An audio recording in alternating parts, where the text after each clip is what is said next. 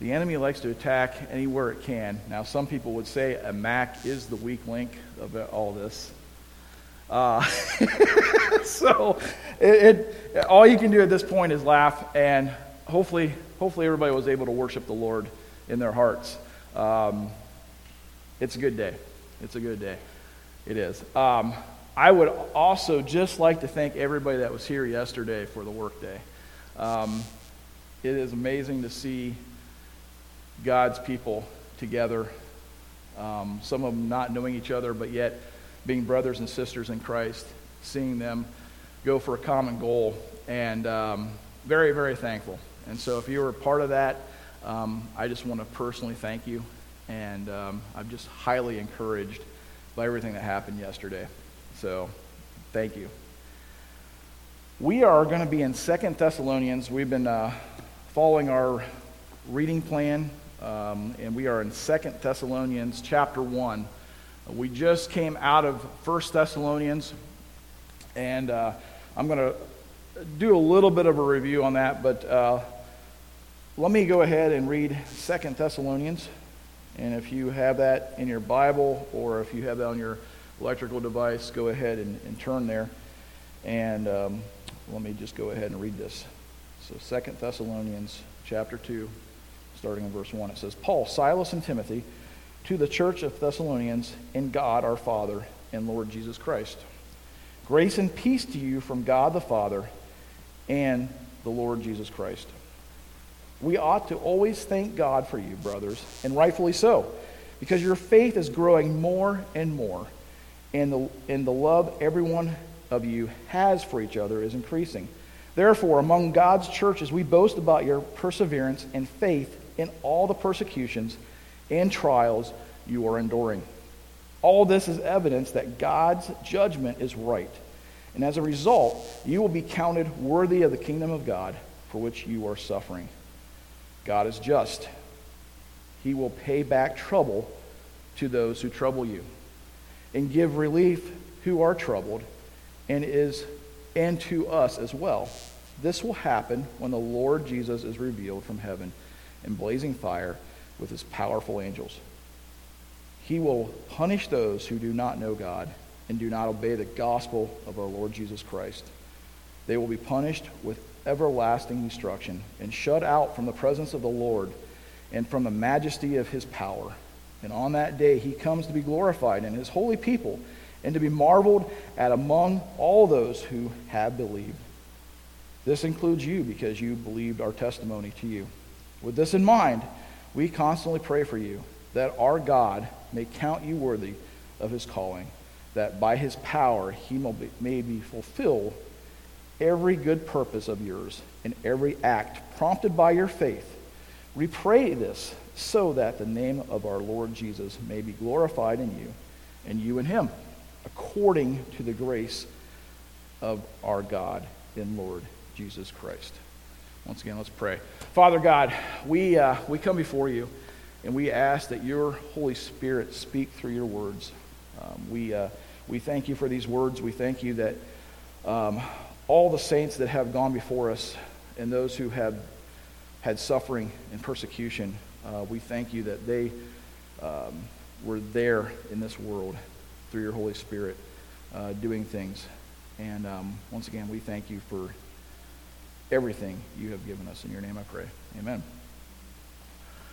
All right, so it's interesting. As I was studying this week, 1 Thessalonians, 2 Thessalonians, if you go to Acts, and you don't have to turn there, but Acts 17, if you go at home today or this week, just take a moment to read the chapter of Acts 17, because this is kind of the history of what's going on here.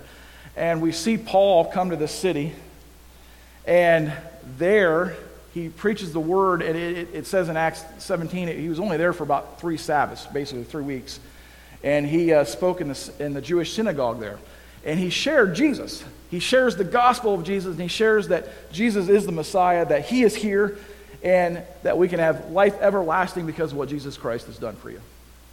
And there are some Jewish believers, or Jewish people that become believers, and there are even some Greek that become believers out of that. And it's really awesome. There's the church. The church starts right there. However, all of a sudden, there are some Jewish people that decide to stir up trouble. And they go after Paul, they go after Silas, they go after the team that's there, Paul's team that is proclaiming the gospel. And they actually get one of their own citizens in trouble. He gets thrown in jail. They basically accuse him of treason. They accuse him of proclaiming another king, which he was in a way. And that's Jesus. And so he gets thrown in, finally gets put out on bond, and Paul and Silas and the team move away. Okay? It's not enough for them to get their own citizens in trouble. They find out that Paul is preaching in another city a few miles away, and they actually go there and agitate more people there trying to go after them. So this is the birth of the church here in 1st and 2nd Thessalonians. And this is one reason that we see Paul is concerned about the persecution that's happening. It's interesting because we see in 1 Thessalonians, he actually tells the believers there that you're going to be persecuted. That we a lot of times like to try to have these plans of like making Jesus look so good, and he is good, right? He is worthy. But we try to have these little master plans in American society, trying to lull people into the gospel, when here Paul is preaching and saying it's going to be tough. You're going to lose maybe your life or your family or your livelihood. You may lose family members because of the gospel. Be aware of that. And yet these people still know that Jesus, and I believe through the Holy Spirit, realize that he is worth it. That he's worth this cost. And so this is where the church is birthed in. Very interesting, isn't it? Very, very different than what our church experience is right now and here in this time in America. So let's go to the scriptures here, 2 Thessalonians. And I'm just going to kind of go verse by verse, just kind of have a running commentary. I don't really have any points, like a 3-point sermon here. I just want to point out some things. I just want to point out, and really, it's the gospel, and it's Jesus at work here. And there's a lot here. Even though it's only 12 verses, there's a lot here. So I'll try to get you guys out of here in about 2 hours. But let's take a look at the greeting here first. And a lot of times we kind of breeze over these greetings. It's almost like, has anybody ever said, "Hey, how you doing?" when you meet somebody?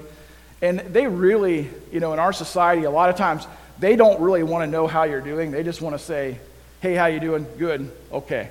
And a lot of times this is how we breeze over these greetings here. Okay? And so I love how Paul introduces himself in these letters. In these New Testament letters, they always put who is writing it first. Unlike our letters today, we always sign at the bottom, right? We always know who's writing it from the very get-go because it says who's writing it. Paul, Silas, and Timothy. And then it goes into who this is for. And then verse 2, I love this. And a lot of times we can glaze over this, and almost all of Paul's letters to all the different churches say this. Grace and peace to you from God the Father and the Lord Jesus Christ. That is an awesome opening. That is an awesome opening to a letter, because it's not just, "Hey, peace, I hope you guys are doing well." This is actually saying grace, unmerited favor from God, peace from God. Not just like a peaceful feeling, but peace. You have peace with God, Almighty God, the creator of the universe. You now have peace with him because of what Jesus Christ has done. This is how Paul opens this letter, and it's phenomenal. And sometimes I think we just kind of glaze over that, right? As we read these letters, we just kind of like, oh yeah, that's Paul's kind of normal greeting. This is not a normal greeting. This is grace and peace from God, our Father, through Jesus Christ. is such a great opening. Let us not ever take that for granted. Let us not take it for granted in our own lives, that we can have grace and peace because of what Jesus Christ did on the cross for us. And so when I read this, I always try to not take it for granted. And sometimes I do, unfortunately, but once again, I always try. Every one of these letters, I have that phrase underlined in my Bible, so I remember not to take it for granted. This is something, a gift from God that we absolutely don't deserve, and yet He has given it to us. He goes on, verse 3. And he goes, we ought always to thank God for you, the church, brothers, because of your faith is growing more and more, and their love is increasing evermore. In the midst of these current trials that they're going through, these current persecutions they're going through. And so this is not natural. Okay? This is absolutely not natural. They are having family members, they are neighbors doing things against them because they have said they believe in Jesus. They are having very hard times being put upon them. And yet, their faith is growing more and more. Their love is increasing. Their love for each other is increasing. This is not natural. There is something happening here. The church is growing in Thessalonians. And this is not natural. And like I said earlier, they knew going into this what they were going to have happening to them. 1 Thessalonians chapter 3, verse 4, it says, in fact, when we were with you, we kept telling you that you were going to be persecuted. So out the front, they knew they were going to be persecuted, and yet they have decided that Jesus is worth it. And so it is phenomenal to see this happening, that as they are having all these things happening to them, they are enduring, and they are persevering in all of these things that are happening to them. And that is phenomenal. Like I said, absolutely not natural. It's kind of an upside down thinking here. And especially, has anybody ever seen, like, when stress comes into your own life, maybe, and it gets stressful?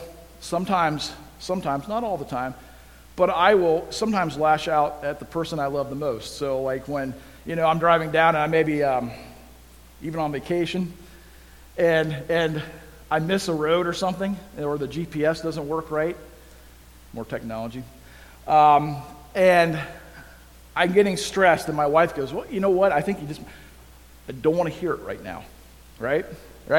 And I kind of lash out at her, right?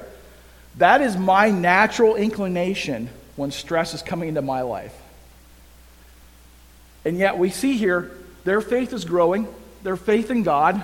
Instead of blaming God for their persecution, blaming God that, God, why is this happening to me? Their faith is deepened. They're saying, you know what, I love Jesus more every day. And their love for each other is growing more every day.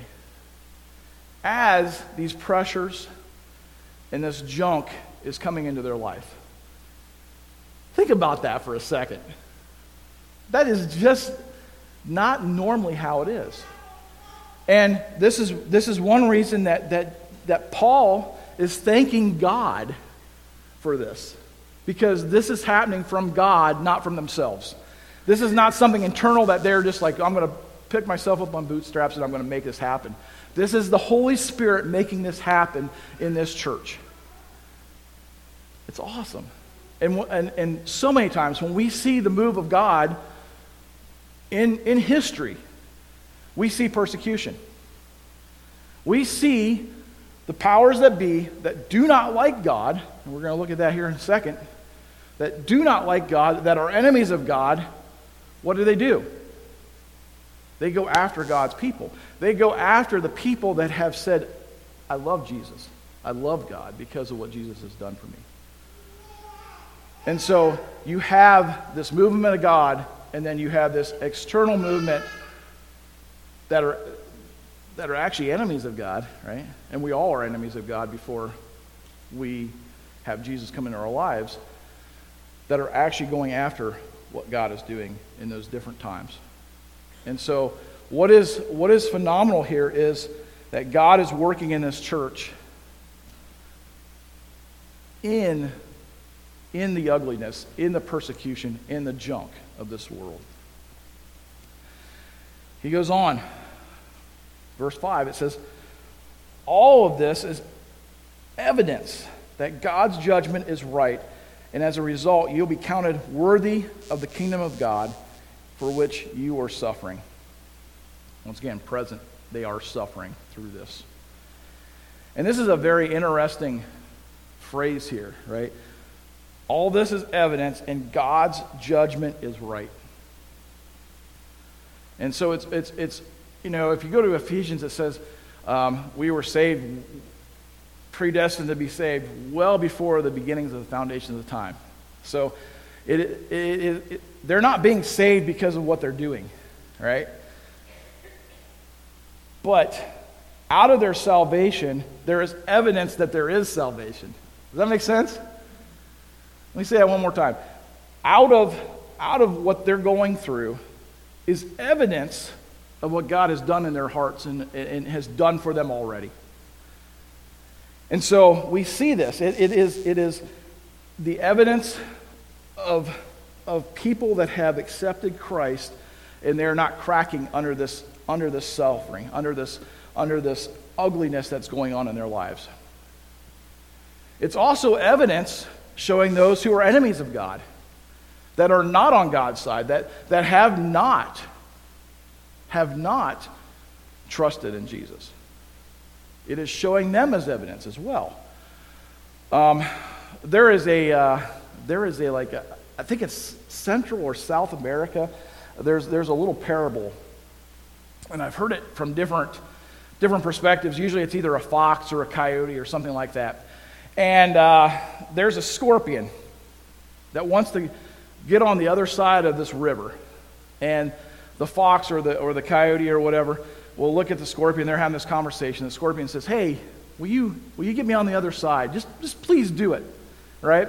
And the fox, the coyote goes, "You're going to sting me, so I'm not going to do it." And the scorpion's like, "Oh, come on, I won't sting you if you get me on the other side." And so finally, he talks this animal into getting him on the other side. And as they transport onto the other side of the bank, just before he jumps off, the scorpion stings him. And the fox or the coyote, depending on the story, looks at him and says, "Why would you do this? I just helped you." And the scorpion goes, "It is who I am. It's my very nature." And so many times, right? So many times we wonder why the ugliness of this world happens. It's because of sin. It's because of our sinful nature. On the other side of it, why would someone persevere through suffering? Why would someone not just say, "You know what, I'm tapping out. My faith isn't strong enough. I'm done." It's because of Jesus coming in and changing our very nature, who we are. So I am no longer Matt the sinner. I am Matt the redeemed. I am Matt, a new creation, because of what Jesus Christ has done for me. And so, because of that new nature, I'm able to go through this stuff. I'm able to persevere through these sufferings. And once again, it's not on my own. It is because the Holy Spirit comes in and changes who I am, and He is actually residing and doing things in my own life. And so, once again, all the glory, all the credit goes to God, not us. And this is one reason that once again, if you go up there, Paul is thanking God for them, for their perseverance, for their faith, for everything that they've gone through. He is thanking God that they are holding on. It's so cool to think about, isn't it? That this is something that in our natural selves, there's absolutely nothing we can do there. However, in our new nature, we are able to go through those things. Hallelujah.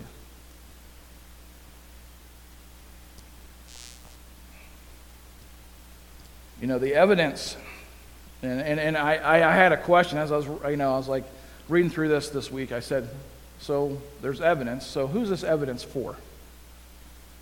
Who's this evidence for? I mean, honestly, because, you know, God already knows everything, right?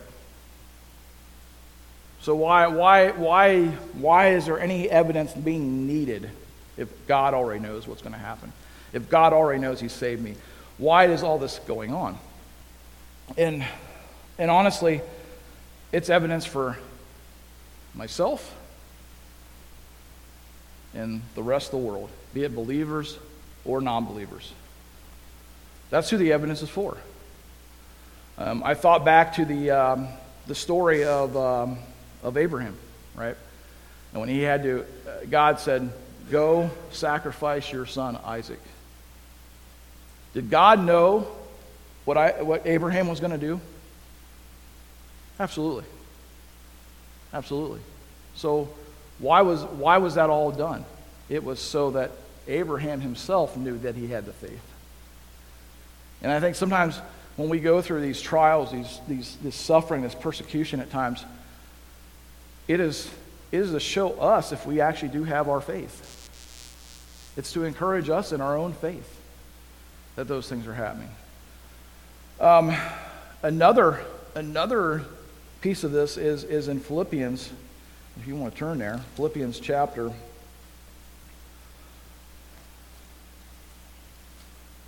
1. And I'm going to start in 27. So Philippians chapter 1, verse 27 says, "Whoever happens conduct yourselves in a manner worthy of the gospel of Christ, then whether I come and see you or hear about you in my absence, I will know that you stand firm in one spirit, contending as one man for the faith of the gospel, without being frightened in any way by those who oppose you. This is a sign," right here's the evidence, "this is a sign to them that they will be destroyed and that you will be saved, and that by God, for it has been granted to you on behalf of Christ not only to believe on Him, but also to suffer for Him, since you are going through the same struggle you saw I had, and now hear that I still have." And so, guys, it does matter how we suffer. And it's been one of the promises that Jesus did give us, right? You will have much trouble in this world, but take heart, I have overcome the world. And so there is a false doctrine out there right now saying that, man, you don't have to suffer. If you just trust in Jesus, all the suffering in the world, you're going to be immune to it. That is a false doctrine, folks. Nowhere in the New Testament is that talked about. In fact, it's opposite. It's opposite. That, you know what? You're going to have struggles. You're going to have suffering. You're going to go through junk for the sake of the gospel, just as Jesus went through those things. But, once again, take heart, for I have overcome the world. And this is the amazing thing, guys. Our faith doesn't make us immune to struggles, but it allows us to go through them. So take heart. Take heart. Whatever may be coming in our lives, hard times in our lives, God is going to allow us to go through it and actually give us the strength, give us the fortitude to do that. And so, once again, He gets all the credit, He gets all the glory. And it's awesome to think about that, once again, not being immune, but allowing us to go through it.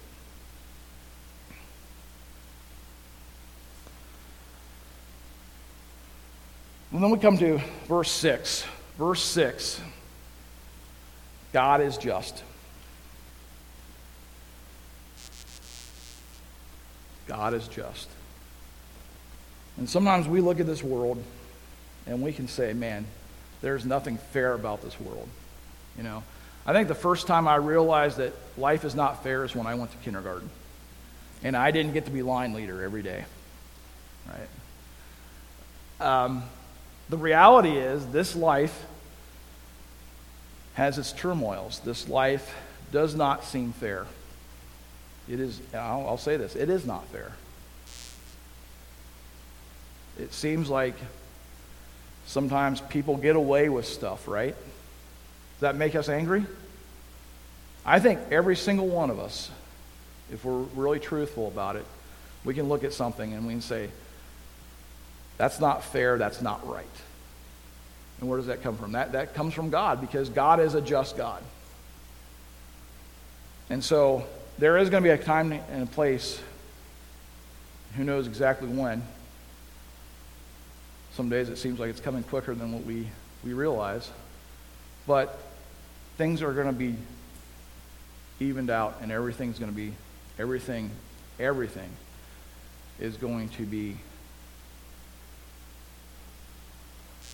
punished or not punished. Those things that we think that are flying under the radar and no justice is happening, justice will come one day. Rest assured, justice will come one day. And it's going to be a horrific day for those that do not trust in Jesus. For those that have, and it says right here, this will happen when the Lord Jesus is revealed from heaven in a blazing fire with his powerful angels. And he will punish those who do not know God and do not obey the gospel of our Lord Jesus. And I think it's very intriguing how this is phrased here. Those that do not know God or do not obey the gospel of our Lord Jesus. You know, I think there's a lot of people, especially in today's society, that can say, I know God, but it's more about, I know about God. And they can spew a lot of facts. It's almost like me saying, I know Abraham Lincoln. Well, what do I know about Abraham Lincoln? He had a nice beard. He had an interesting dress. He had a nice top hat, right? Stove top hat, black suit. He did the Gettysburg Address. He died in Ford's Theater by an assassin. He was the president during the United States when the Civil War was happening. He gave the Gettysburg Address. I can spout facts all about Abraham Lincoln, probably for a while. And yet, do I personally know him? No. I don't know his personality. I can read about it, but I don't know him. In the same way, there's a lot of people that know about God, or think they know about God, and may probably go to church. Some may not. Or maybe somebody here might know about God, but not personally know him. Not personally know him. And there is a way to personally know God. And that is, it's interesting how it's kind of broke up here, but I don't think you can know God without obeying the gospel of Jesus Christ. What do I mean by that? And the other question I had when I was doing this study on here, why didn't it just say obeying Jesus Christ rather than obeying the gospel of Jesus Christ? Well, what's the gospel? It is the good news. Let's break it down here a little bit. Why is it good news? It's because we all deserve this thing that's coming, this destruction. This is what we deserve as human beings because of my sin. I deserve complete destruction and separation from God. This is what I deserve. And yet, when by faith I accept what Jesus Christ has done for me on the cross. God, in human form, living a perfect life, going to the cross, dying for the sins of the world, for my sins, being rose again on the third day. I put my trust in what He has done. I'm saved. Probably one of the most simple things to do, right? It is simple but hard. Simple but hard. Now, why do I say that? And I was just having a discussion with a kid that I've been meeting with.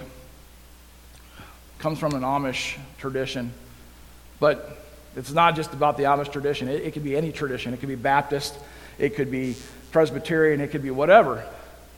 We as humans do not like to lose control. At least I don't. All right? I like to think I have control. But as we were talking, I said, it is one of the hardest but most simplest thing to do. And he goes like, what do you mean by that? And this is what I mean by it.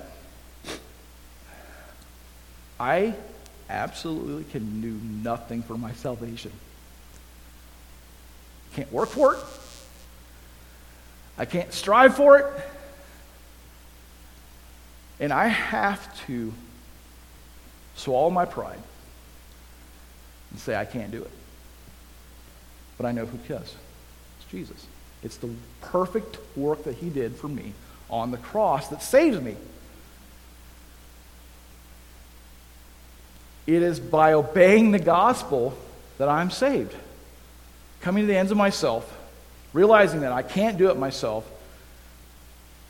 and humbly coming before Jesus and saying, I can't do it. Can't do it. I have to believe what You've done for me. And in a society, especially around this area, that is taught that a good work ethic is everything, that creeps into our spiritual life. And a good work ethic is great. I'm not trying to, but if that becomes your God, if that trumps Jesus Christ, or it's Jesus and then this and this and this, you are lost. It is only through Jesus alone, grace alone, faith alone, that we are saved. That we are rescued from this destruction, from this total separation from God for eternity. That is the only way that we will be able to be rescued from that. And, guys, this is how we should live our lives after we understand this. Supernaturally, something happens. God comes into my life. The Holy Spirit comes into my life when I understand that. And I start living my life in faith. And it's not just about me anymore. In fact, it's not about me at all, but it's about Jesus. I believe this is what it's talking about. And this is how we know God. This is how we know God personally. We now have restitution with God. We now have that grace and peace that I talked about earlier with God because of what Jesus Christ has done. That's amazing. Don't ever take it for granted, folks.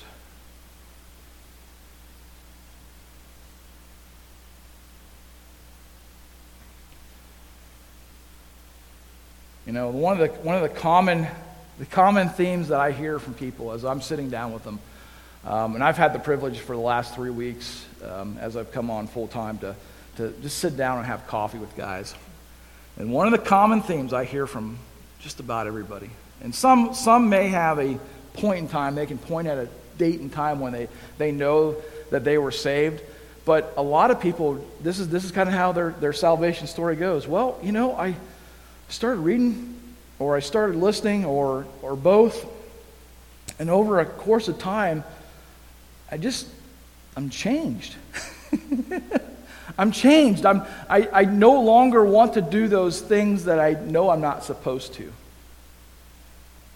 that is a hallmark of being saved, that God's got you, that He is changing your very heart. That there's something happening internally that I don't want to do those things that I used to do. And, and for maybe a little self-diagnosis, maybe you should look at when we sin, and you know what? Unfortunately, I struggle with sin every day. But where's my attitude? Am I just getting away with it because Jesus did this on the cross for me? And so therefore, thanks, Jesus. Or am I actually grieved when I do sin? Am I actually grieved when I do sin? Do I understand when I sin that, and yes, I have a relationship with God, but it costs God something? Do I understand that? And when I meet with guys, a lot of times the guys I'm meeting with that I truly believe they're saved, they're grieved. They're hurting because they know that their sin has hurt God, that their sin has led Jesus to the cross. And sometimes they're beating themselves up. And I'm like, it's okay, but there's something there with that attitude, right?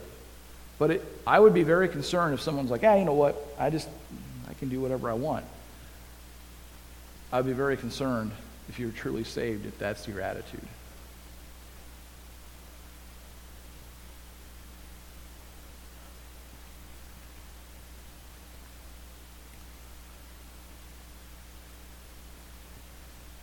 Verse 10, He comes to be glorified in His holy people. I love that. On the day He comes back, those that are facing destruction, those that have put their trust in Jesus are going to be glorified in Him. What a wondrous, awesome picture. As I was reading this, I just kept thinking about the Passover story, when the death angel came into Egypt, and the households that put the blood of the lamb on their doorposts, they are passed over, and they didn't have death and destruction hit their households. But those that did not do that, utter destruction, happened in their households. In the same way, there's two parties here, folks. There is going to be those that are not believers, those are the enemies of God, and those that are believers, those that are part of God's family. And when that day comes, it's either going to be destruction, total separation from God forever and ever and ever, or there is going to be, there is going to be glorification in His people through what Jesus has done for us. And so, those of us that are trusting in Jesus, this is awesome. This is awesome. And so it's good news for us. And as I was reading this, it's good news, and yet there's a heaviness. Because there are neighbors, there are family members that I know that have not trusted in Jesus. And so, it spurs me on. It compels me to share Jesus with them, because they don't have to be leading into destruction. They can have what we as believers have if they only hear. But ultimately, at the end of the day, it's the Holy Spirit that saves. It's only the Holy Spirit that saves. And so I have to trust that God is working, and I am. I know He's working in this area. I know He's working on neighbors' hearts. I know He's working on family hearts. Why? Because the Bible says He is. And so what I do is proclaim, and whatever happens is up to Him. And that really is a comfort, because it's not up to me to save anybody. But it really is up to God, and he can do it. He has showed himself faithful and true over and over and over and over again. And so there's no reason not to trust that he is not out there right now grabbing people's hearts, that he is now changing lives and making people go from death to life as we speak. And so it's awesome what God is doing right now. And then as Paul kind of starts wrapping up here, verse 11, he says, with this in mind, we constantly pray for you that our God may count you worthy of his calling, and that by his power he may fulfill every good purpose of yours and every act prompted by your faith. Living a life worthy of the gospel, and this, once again, is out of what he's done for me, what he's done for you. This is not me trying to prove anything. This is me letting go of my life. Just as I let go and understand that I can't save myself, I can't live for him myself. And I would, some of my church background, I was raised in, now you need to go out and you need to do this and you need to do this and you need to do this for God. I can absolutely not do anything for God. And even if I were to do something for God, it's not good enough. And so really living out of the gospel is living out of my, okay, I can't do anything, yet letting go of the wheel. How many of you guys back in the day seen the bumper sticker, God is my co-pilot? I hate that bumper sticker. I want to burn that bumper sticker because it's heresy. God can't be my co-pilot, okay? God can be my pilot. But really living a gospel-filled life, living the gospel out in my life, I'm letting go of control. Which, once again, probably really simple, but probably one of the hardest things. Probably one of the hardest things I have to fight in my own life, because I like doing things the way I like to do things. But folks, this is what it's all about. It says, worthy of his calling, his power may fulfill for every good purpose of yours. Well, good, if you really get down to it, I can't do anything good on my own. And so it's really what God is doing through me. Ephesians chapter 2, it says that, we are saved and we are his workmanship, created in him to do good works. So when there's a new nature that comes into me, there's something, a new life that comes into me, it is more about him than it is about me.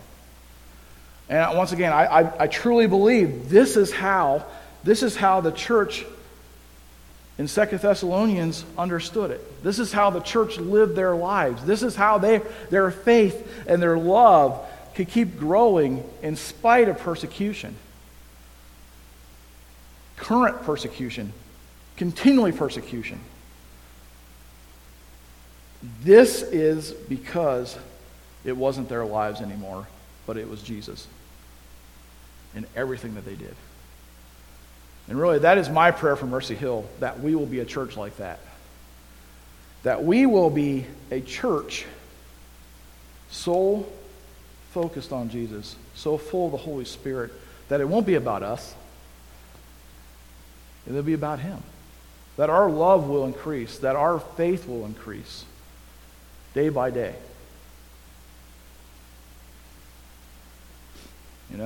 Is persecution coming in this country? Probably. I don't know what it's going to look like. Right now, it's just, social media may take you off their account. We just had our Facebook account go down for no reason at all, except that it said we did something wrong. Maybe it's because we proclaimed Jesus too much. I don't know. That's it. It's all right. But, that's pretty soft compared to what some of the other world has, some of the other believers are dealing with in this world right now.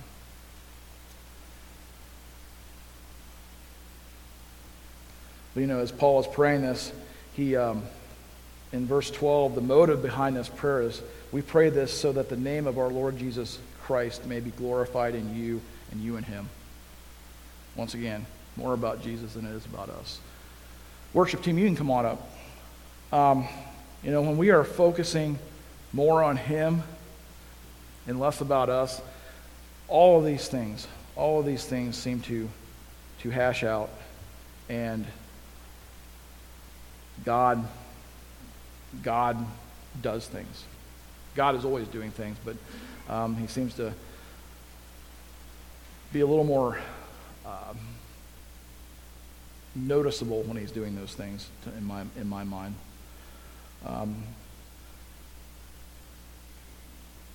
As I said earlier, persecution probably not something we've had to face, at least as far as the death and life of that or being put in prison. Yet, that's not the norm in most of church history. Most of church history, when people started putting Jesus first and themselves behind that, there's a way of people, the enemies of God, coming out and attacking them, persecuting them. And this is the thing, guys. Even now, there is persecution happening. Right now, as we speak, there is persecution happening in numerous countries. I was talking to Tom Hirschberger, and he's kind of our mission guy at Mercy Hill. I had breakfast with him a couple weeks ago, and he was just sharing some stories with me. He always pays attention to the news, and he's always praying with some of our missionaries on a regular basis. And he shared a couple with me, and I just want to share them with you. And at the end here, I want to pray for us, but I also want to pray for these guys that are facing death because they have proclaimed Jesus. And not just proclaim it, but they're living it. North Africa, right now, in a certain country, I'm not even allowed to divulge which country it is, but there is one believer who is in prison right now. I just called Tom last night to see if there was anything that changed. Nope, there's no changes. Right now, in a Muslim country, closed country, he is sitting in jail because he's proclaimed Jesus too many times publicly. This probably means that he has no more family. Probably means all his family has severed ties with him, and he's alone in this prison cell. And he was going to be executed on a certain date. They put a stay of execution on that, and now there's a Muslim cleric coming in to make him recant Christianity. That's what he's facing right now. And so they do this, so then they put it on national TV and say, see, Jesus isn't real. This guy just. And that is what he's facing right now. And I don't know if it's going to be torture. I don't know what all it entails. But that is what he's facing right now. Alone in a prison cell. Recant Jesus now. That is what he's facing. And most likely facing death, regardless of what he does. So we want to definitely pray for this guy. I don't even know what his name is, but we know that he's a believer. Sudan, there's 4 believers right now that were put in prison because they're part of a Baptist church there. And Sudan's had some of their governments come and go. There was a military coup about a year ago. And anyhow, came in, took back over. It is now going after believers. And so they took 4 of these guys from a Baptist church that obviously is a little more public, put them in prison, saying, you got to recant. They're on bond right now. They got bail, but they're in hiding because if their families find them, they're going to die. But they have a court date. Their court date comes. They are to go before the court. If they still proclaim Jesus, they are going to die. And so they are trying to make them recant Jesus. trying to say that Jesus isn't important to them, saying that Jesus is nothing to them. And so we need to pray for them. We need to pray for them just as Paul prayed for the church in 2 Thessalonians. That God's judgment is just, that the evidence will be there, and that their evidence of who they believe in will be proclaimed. So right now, I just want to pray for them. I want to pray for us as well. And then with that, then we will lead into the last song of worship. Father God, we thank you. We thank you for your love for us. We thank you that you are always doing things in this world. We thank you that you are a just God. And right now, I pray for these 5 men I just talked about. These 5 men that are facing death because of you. They have suffered. There's no doubt about that. But they are facing death. And I pray that your will be done here. We don't always know why things happen the way they do, but we do trust you. And I trust them for... we trust you in this manner, and we lift them up to you right now. We pray that you will continue to encourage them and continue to give them strength. I pray that you will give them faith and love that will be enduring through this. Father God, I also pray for us as a congregation. Just as Paul prayed, I pray that you may have your power come through us. And I pray that our acts of faith will be prompted by you.